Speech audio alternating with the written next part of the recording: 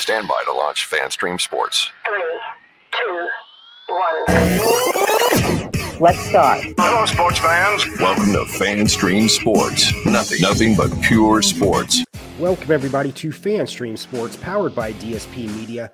This is the Fighting Irish Daily Blitz, and I'm your host, Rob Thidoff, also known as RPT. You can find me on Twitter at PThidoff. So for episode 65 today will be the men's basketball roundup for the week.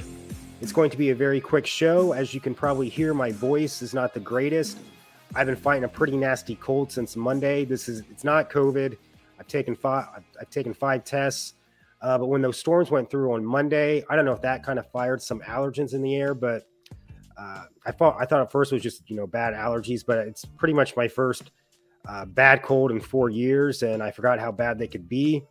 And I felt at times I've almost coughed up both my lungs, but no, I won't get too gross there, but this is going to be very short and to the point, as well as my next one when we go to the women's roundup. So let's first talk, and I want to get this over too, because Tuesday's the opening round of the men's ACC tournament. That's probably going to be our final game. So I didn't want to get this out, and then the season's already over. So trying to get this to you before the potentially last game of the year for the men. So Mike Brey's last home game is this past Wednesday. We're playing the ACC leader at the time, the Pitt Panthers, who came in at 21-8, 14-4 overall, ranked 25th in the country, tops in the ACC. And that shows you how it's not the greatest depth this year in the ACC. And when I saw Pitt starting to play this game against Notre Dame, and we were pretty much dominating up until midway through the second half, we got out to a 20. Well, first we came in at 10-19, 2-16 in the ACC. That's the second worst record to Louisville in the ACC. As I mentioned earlier, we get out to a 20-point lead second half. Everything's looking good, but then Pitt finally figures out if you just pound the ball inside against Notre Dame, since we have no defensive presence at all, you can pretty much be successful against Notre Dame. We have no offensive presence inside nor defensive presence, but it took them too long to figure that out. We hold on at the very end. We do everything we could to possibly lose this game. But we send Coach Brey off for his final home game, a win, 88-81 to go to 11-19. Overall, 3-16 in the ACC. All five of our fifth-year seniors, except for Robbie Carmody, who barely plays. He's been plagued by injuries his whole career. But pretty much five of our fifth-year seniors scored in double figures. Nate Laszewski, 14 points, 8 rebounds. Marcus Hammond had 20 points. Probably his best game as a Notre Dame player. Trey Wirtz, 14 points, 7 rebounds. Cormac Ryan, 20 points. Dane Goodwin, 12 points, 5 rebounds.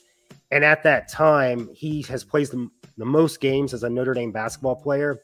It was 155 games. And then if you count last night's game against Clemson, it's 156. So great way to send Coach Brey out for his final home game as a Notre Dame coach. And then also he told everybody to come out to the Linebacker Club. That's the one of the more popular bars on campus. It's your traditional dive bar, very cheap drinks, has that, small bar atmosphere. He did a couple shots of Jameson to, kind of send him on his way to the next chapter of his life, which he'll probably be a coach somewhere. And I'm predicting he's going to end up at Georgetown once Georgetown fires Patrick Ewing. That hasn't happened yet, but I think the writing's pretty much on the wall that he will be fired. And Coach Brey is from the Maryland area. So his career will kind of come, full circle, being from the Maryland, Washington, D.C. area. I can see him ending up at Georgetown. So last night, this will be real quick. Laying on the couch.